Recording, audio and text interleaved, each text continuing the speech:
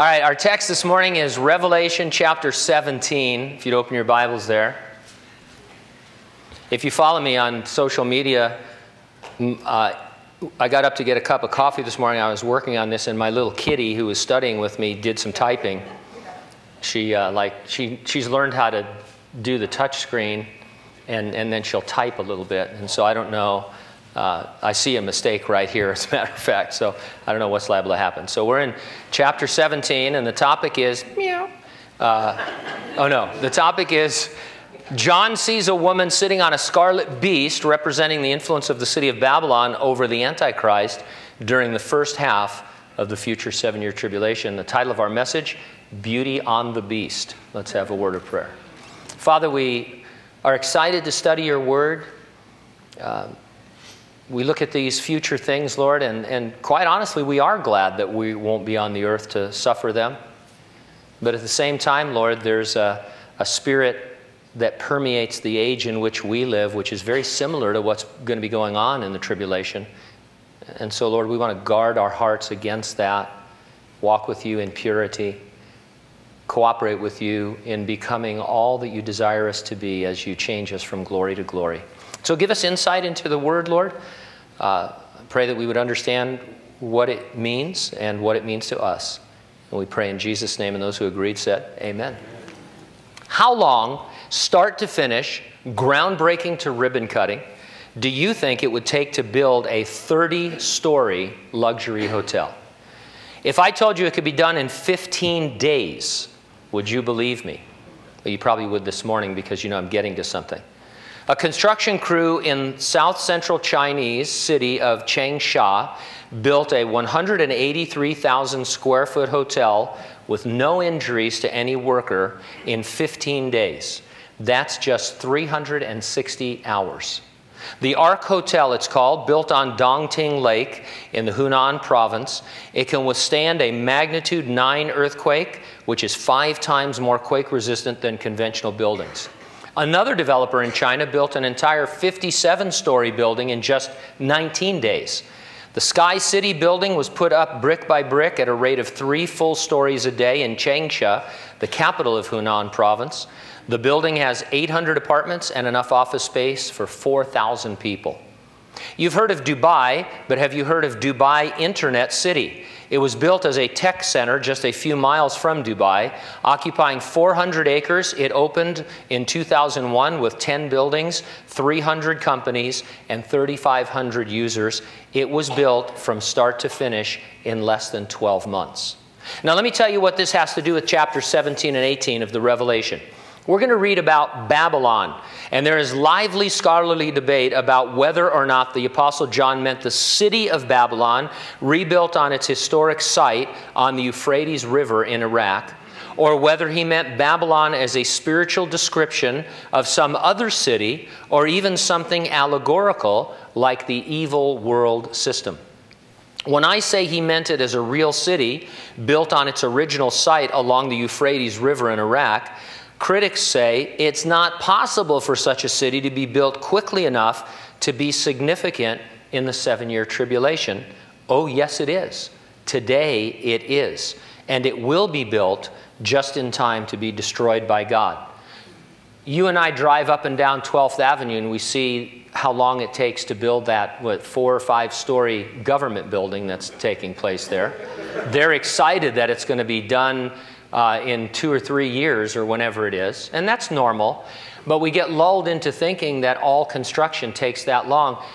They are literally building these massive structures in 2 weeks, 3 weeks, 4 weeks.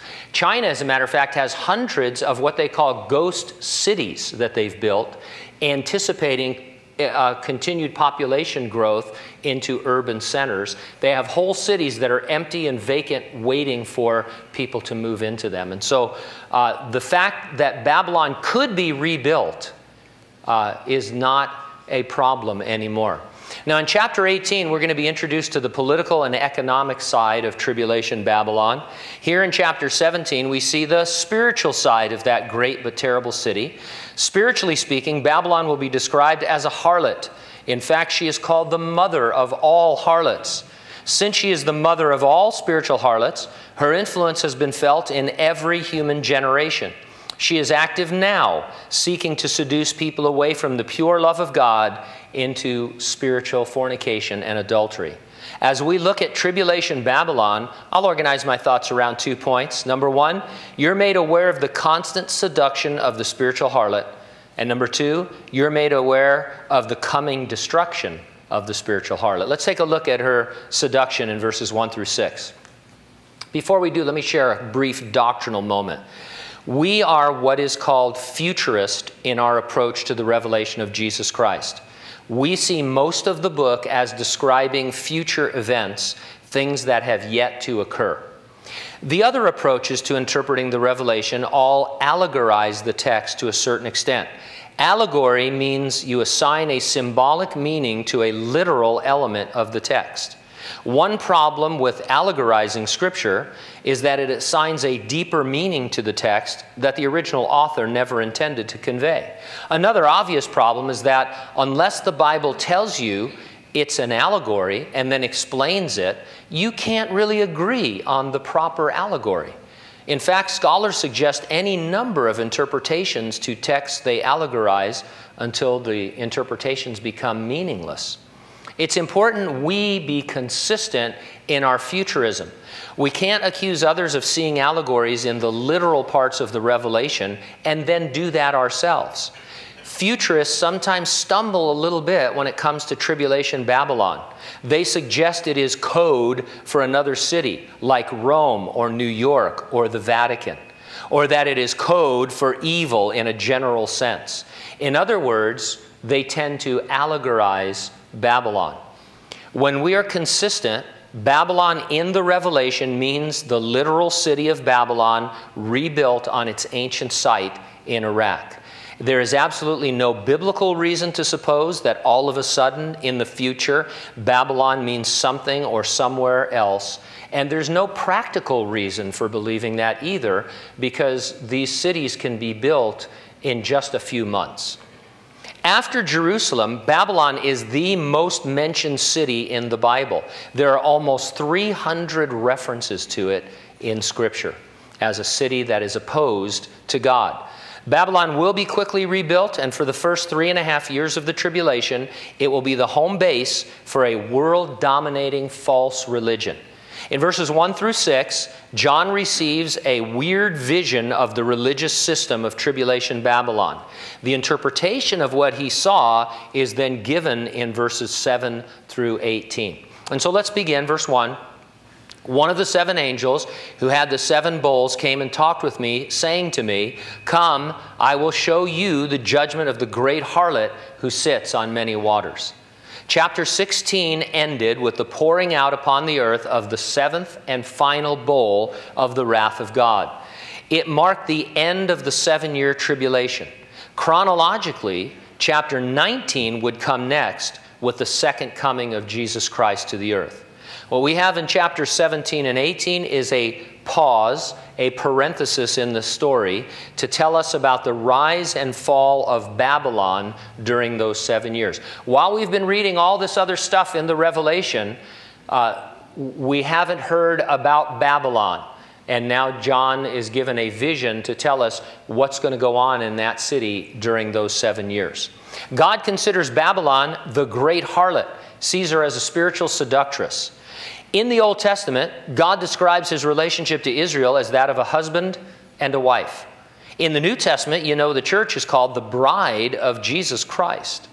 If we are being seduced by a spiritual harlot, and if we succumb to her, then we would be committing fornication and spiritual adultery. It's a powerful illustration to get us to understand how very serious the love of God for us is. When we stray in our walk with the Lord and go after things in the world, or something takes the place of the Lord, it's as if we are committing adultery. It's that serious. God's love is a jealous love. We tend to think of jealousy in a bad light, But we ought to be glad and rejoice that God is jealous over us. It means that he not only knows what's best for us, but he's at work to bring that best into our lives and to protect us from those things that will only destroy us. If you've been a Christian for any length of time, and if you've backslidden or times that you've sinned, you know how miserable you feel. You know the ruin of your life. God is jealous over you. He doesn't want you to be drawn away by those kinds of seductions because they're no good for you. They only leave you ruined spiritually and sometimes literally. And so verse 2, this harlot with whom the kings of the earth committed fornication, and the inhabitants of the earth were made drunk with the wine of her fornication. Kings of the earth lets us know that Babylon has exerted its influence throughout history. We get a lot of that history from the book of Beginnings, from the book of Genesis. Babylon was founded by Nimrod, not the Nimrod of Bugs Bunny fame, but the original Nimrod. How many of you remember Nimrod from Saturday morning cartoons? What a Nimrod! I don't think you can call people Nimrod anymore. I think it's not politically correct. But in Genesis, we're told he began to be a mighty one, meaning that he was a tyrant. We also read he was a mighty hunter against the Lord. Now, he may have hunted game, but this phrase really describes him hunting men, not for sport to kill them, to subdue them. He set himself against God by searching out men, subduing them, and bringing them under his own rule. Nimrod is the first Napoleon. He's the first Hitler. He's the first Genghis Khan. He's the prototype of all these guys throughout history that have wanted to rule over men. In Genesis 10:10, we read, "And the beginning of his kingdom was Babel."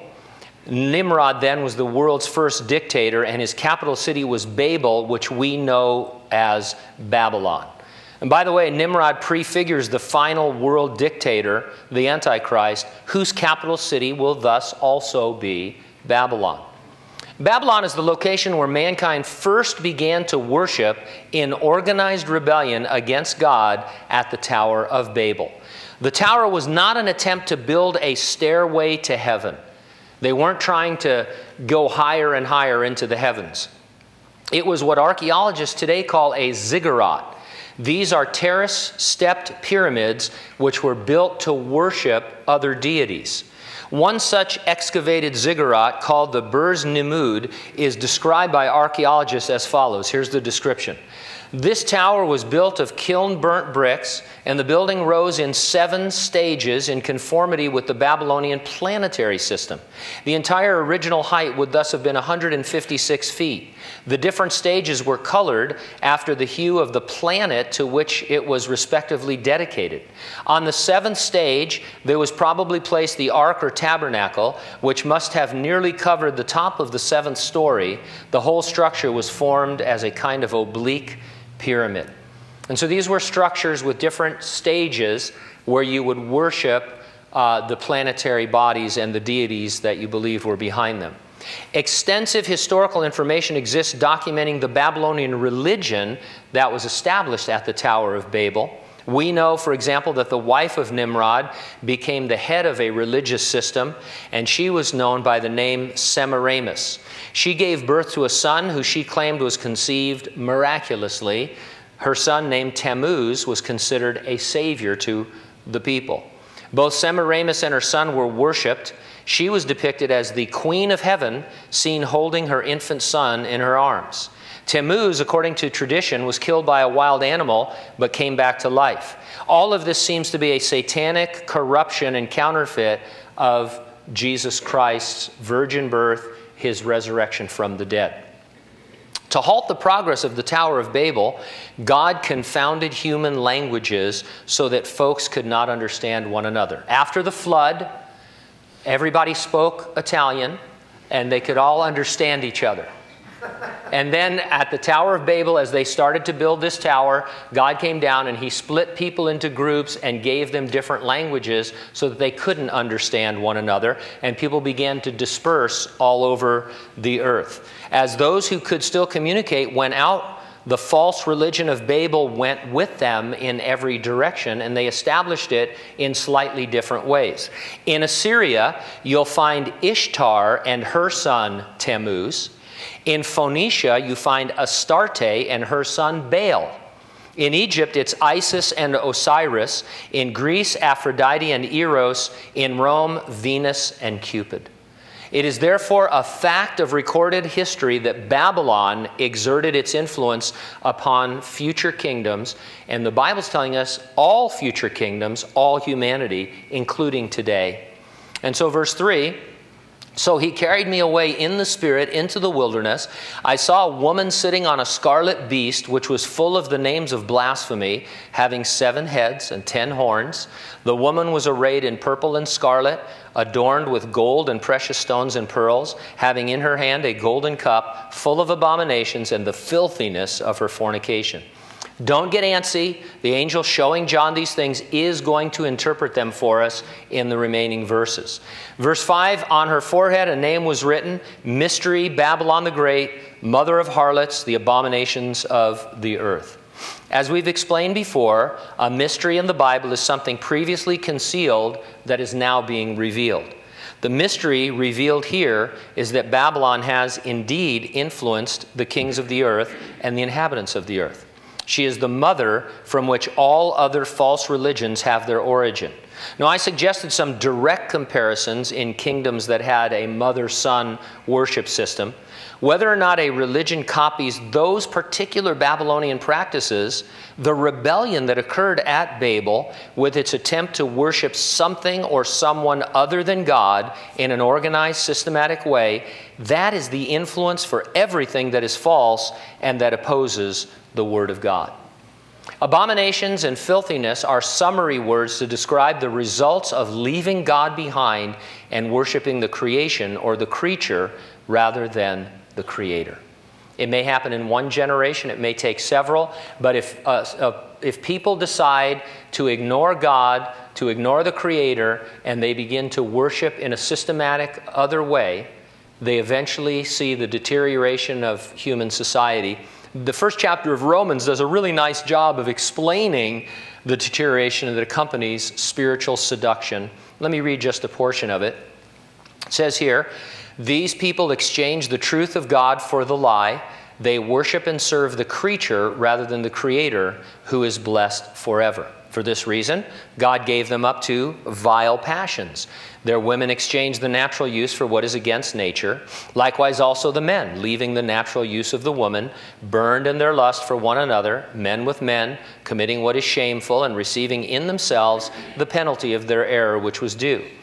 Even as they did not like to retain God in their knowledge, God gave them over to a debased mind, to do those things which are not fitting, being filled with all unrighteousness, sexual immorality, wickedness, covetousness, maliciousness, full of envy, murder, strife, deceit, evil-mindedness. They are whisperers, backbiters, haters of God, violent, proud, boasters, inventors of evil things, disobedient to their parents, undiscerning, untrustworthy, unloving, unforgiving, unmerciful. They know the righteous judgment of God, that those who practice such things are deserving of death. Not only do they do the same, they also approve of those who practice them. And so what we're establishing there is that abominations and filthiness, they are the rotten fruit of being seduced by the harlot, of turning away from God and to anything else leads you down that cesspool. Now, verse 6, I saw the woman drunk with the blood of the saints and with the blood of the martyrs of Jesus. When I saw her, I marveled with great amazement. Here's a pop quiz. Who does the Bible say was a murderer from the beginning? Well, that would be the devil. Satan is, of course, the malevolent force behind Babylon throughout history and behind its murderous rebellion. His particular target has been the ancestors and successors of the chosen nation of Israel, but he's killed a bunch of Christians along the way too that leads to the tribulation. And in the tribulation, he's going to go on a rampage against all the followers of Jesus. Here is what these opening verses establish. The Satan-inspired religious rebellion of the human race at Babel spread from there throughout history to every culture in every corner of the world. It will come to its zenith in the future 7-year tribulation Babylon, but it is just as much at work in the world today. That means you and I are constantly being spiritually seduced by a murderous harlot whose purpose is to see you destroyed, to murder everything that's good about you. The things that seek to undermine your walk with Jesus are no less whorish, they are no less horrible than what we read about in the future. Don't try to be like Ulysses in mythology. You might remember an episode in his life where he wanted to hear the song of the beautiful sirens. But the problem was, when you heard the siren song, you were driven mad to get to them, and you turned your ship into the rocks, and you were killed. And so Ulysses had his men tie him to the mast and then put wax in their ears and get as close to shore as they could. And so even though he was crying out to his men to turn in towards the siren song, they couldn't hear him, nor could they hear the siren song. And so he was the only man who was ever able to live having heard that song. And of course, in Greek mythology, we think he was something great. But what happens is, we kind of have this attitude towards sin sometimes. We think we can tie ourselves to a mast. We can keep ourselves anchored, but venture out a little bit into sin. And so the question is, are you tied to some sinful mast? If you are, you need to repent. Keep yourself in the love of God. Jesus is a heavenly bridegroom. He's busy cleansing you. He's adorning you to meet our Father in heaven. You just don't have time to go back into the world, to turn from God back to idols.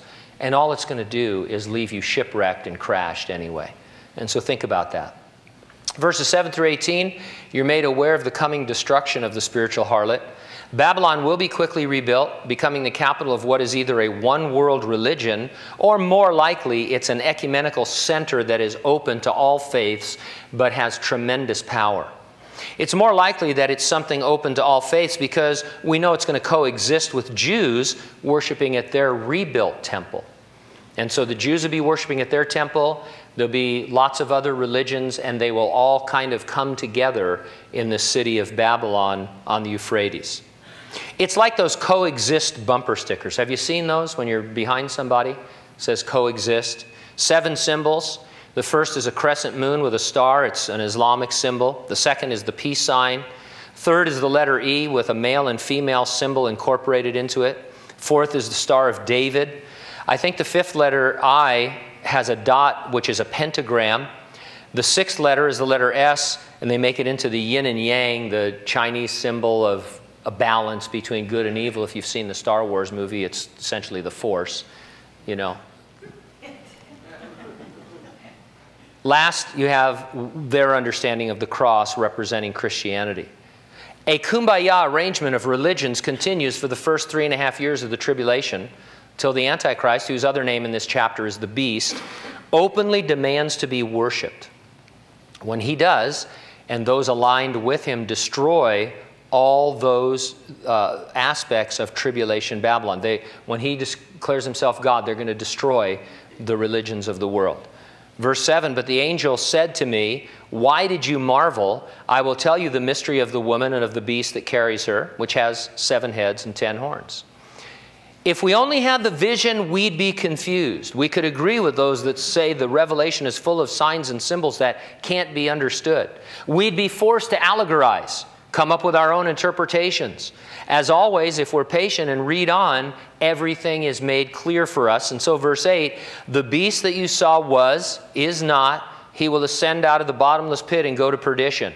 And those who dwell on the earth will marvel, whose names are not written in the book of life from the foundation of the world, when they see the beast that was and is not and yet is. Earlier in our studies, we saw mid-tribulation, the Antichrist will be assassinated. He will go into the abyss, but he will be raised back to life. This is what John means when he says he was, he is not, and he will ascend out of the bottomless pit. After the tribulation, he is destined to go to perdition. He will be cast alive into the lake of fire to suffer eternal conscious torment. Now, we explained in a previous study also that the book of life is the book of the living. We think it's a record of every human being. Your name remains there unless you die having rejected Jesus as Savior. When that happens, your name is removed from the book. It is blotted out. The tribulation folks whose name have been blotted out chose to worship the beast even though they were warned by God to not do so. The choice they make to worship the beast is a conscious, willful rebellion against God. It is a rejection of Jesus from which they will not repent. Verse 9, here is the mind which has wisdom. 7 heads or 7 mountains on which the woman sits. There are also 7 kings. 5 have fallen, 1 is, the other has not yet come. And when he comes, he must continue a short time. The key to deciphering kingdom math here is that the angel tells John one kingdom is. That means it exists. It existed, rather, in John's day. That was, of course, the Roman Empire. That means the 5 kingdoms had fallen prior to Rome. They were Egypt, Assyria, Babylon, Medo-Persia, and Greece. Along with Rome, these are the kingdoms the Bible is interested in. Are there other kingdoms that have, been on the earth? The British Empire, the United States, those kinds of... Sure, of course. The Bible's not concerned with that history. It's concerned with history as it refers to the nation of Israel. So these are the kingdoms that we're talking about. These are the same kingdoms the angel shows Daniel in his prophecies. And so we're looking at prophecy or history rather, from God's viewpoint, not our own. Rome is thus the 6th kingdom, but it's also a 7th kingdom that has not yet come. It is described in verses 11 and 12. Hang on now. And the beast that was and is not is himself also the 8th and is of the 7 and is going to perdition. It's really not that confusing. Let's make a list. Egypt, Assyria, Babylon, Medo-Persia, Greece, those are kingdoms 1, 2, 3, 4, and 5. Rome, that existed when John was alive, that's kingdom number 6. The Roman Empire is going to be revived in the first years of the tribulation. That would make it number 7 on this list. The revived Roman Empire is going to be ruled by the Antichrist during the last half of the tribulation. That's going to be number 8 on this list. The Antichrist, when it says he was of the 7, but is also the 8th, that tells you that he is ruling along with other individuals for the first 3.5 years of the tribulation, growing in power, but after he's assassinated and raised from the dead, he takes over and becomes a kingdom in and of himself. What about the comment, the 7 heads are 7 mountains upon which the woman sits? Some say the headquarters must therefore be Rome in Italy, because Rome is, after all, renowned as the city of 7 hills. I like Bible commentator J.A. Seiss, and he wrote this. He said, the 7 hills of the city of Rome, to begin with, are not mountains, as everyone who has been there can testify, but the taking of them as literal hills or mountains at all is founded upon a misreading of the angel's intent. The angel does not say the 7 heads are 7 mountains where the woman sits and there leave off. He adds immediately, and they are 7 kings. That means they are personified kingdoms. The mountains are not piles of material rocks and earth at all. They are kings and kingdoms. And so verse 12, the 10 horns you saw are 10 kings who have received no kingdom as yet. They receive authority for 1 hour or for a short time as kings with the beast. They are of one mind. They will give their power and authority to the beast. After demanding to be worshipped following his assassination and resurrection, the Antichrist will consolidate the revived Roman Empire into an 8th world empire. It will consist of a coalition of 10 nations or kingdoms or probably regions of the world, subordinate to his supreme power. This is what we're talking about and looking at here in this text.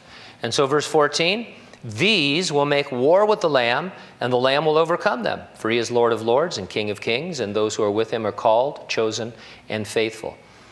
We talked in our last study about Jesus returning to the earth in his second coming. When he does, in the battle of Armageddon, all the armies of the world are turned against him, but they are destroyed by him. Same reference here. Now, someone is with Jesus at his coming, at his victory. Who are the called, chosen, and faithful? Well, that's us.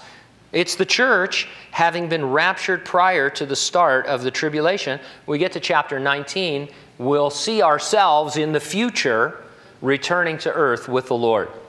Verse 15, then he said to me, the waters which you saw where the harlot sits are peoples, multitudes, nations, and tongues. Oh yeah, we were talking about a harlot. Did we get sidetracked instead talking about the Antichrist? Not really. The harlot who had so much influence over the whole earth is going to have a problem mid-tribulation. As I said earlier, if the Antichrist demands to be worshipped as God, how can the false one-world coexist religion go on? Well, it can't.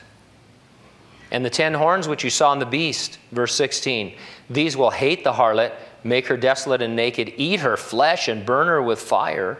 For God has put it into their hearts to fulfill his purpose, to be of one mind, and to give their kingdom to the beast until the words of God are fulfilled. Whatever the final form of the religion of tribulation Babylon is, whether a one-world religion or an ecumenical union of all religions, when the beast arises from the abyss, empowered and indwelt by Satan, his 10 buddies will aid him in destroying Babylon. You must either worship him or else. They'll have to take off your coexist bumper sticker and put on one that says, it's my way or the die way, because he's going to kill you. And there's no other religion, there's just him. Verse 18, the woman who you saw is that great city which reigns over the kings of the earth. How is the harlot a great city? Well, she's headquartered there. If I say Vatican City, you immediately think of the Roman Catholic religion. That's all that goes on there. It's a real city, but at the same time, it is the seat of tremendous global religious power and influence. Same idea. Babylon is going to be that way in the tribulation. By the way, you might have a question, what about Roman Catholicism? Isn't she the harlot, as the reformers and many evangelicals taught and still think? If you are in a prophetic evangelical tradition, you probably believe that the Pope is the false prophet and that the Roman Catholic Church is the whore of Babylon. Well, to the extent Roman Catholic doctrine is a religion of works and that it promotes idol worship and that it elevates the church over the Bible, it's certainly a part of the coexist religions of tribulation Babylon. It's certainly an error. But all false religions and philosophies are going to come together in tribulation Babylon. So I'm no longer singling out Catholicism as the harlot all by herself. She doesn't get a pass, but it's something much greater than any one religious system. Someone let me know that it was Linda Ronstadt's birthday on the 15th. How many of you knew that? She was 69 years old. Makes me happy. Oh, sorry. You get your album out later this afternoon. But anyway, I sarcastically commented, when will she be loved? Get it? Some of you are saying, Linda who? Wasn't she on the American soccer team? No. Jesus loves you. He demonstrated his love by taking your place on the cross, by dying in your place. He took your sin upon himself so you could be declared righteous by God, so that you could have your sins forgiven, so that you could enjoy eternal life now and forever. Satan, who's behind the mother of all harlots, is a pimp. He has a stable full of seductresses. Like the sirens, get too close and you're going to turn towards them. You're going to be shipwrecked. Who are the sirens in our lives? Don't think you're going to be able to get closer and closer to them and remain safe. Always get away from them. Give them a wide berth. Flee into the arms and heart of the Lord. He's the only one who loves you with an everlasting love and who drew you to himself with those cords of love. Let's pray.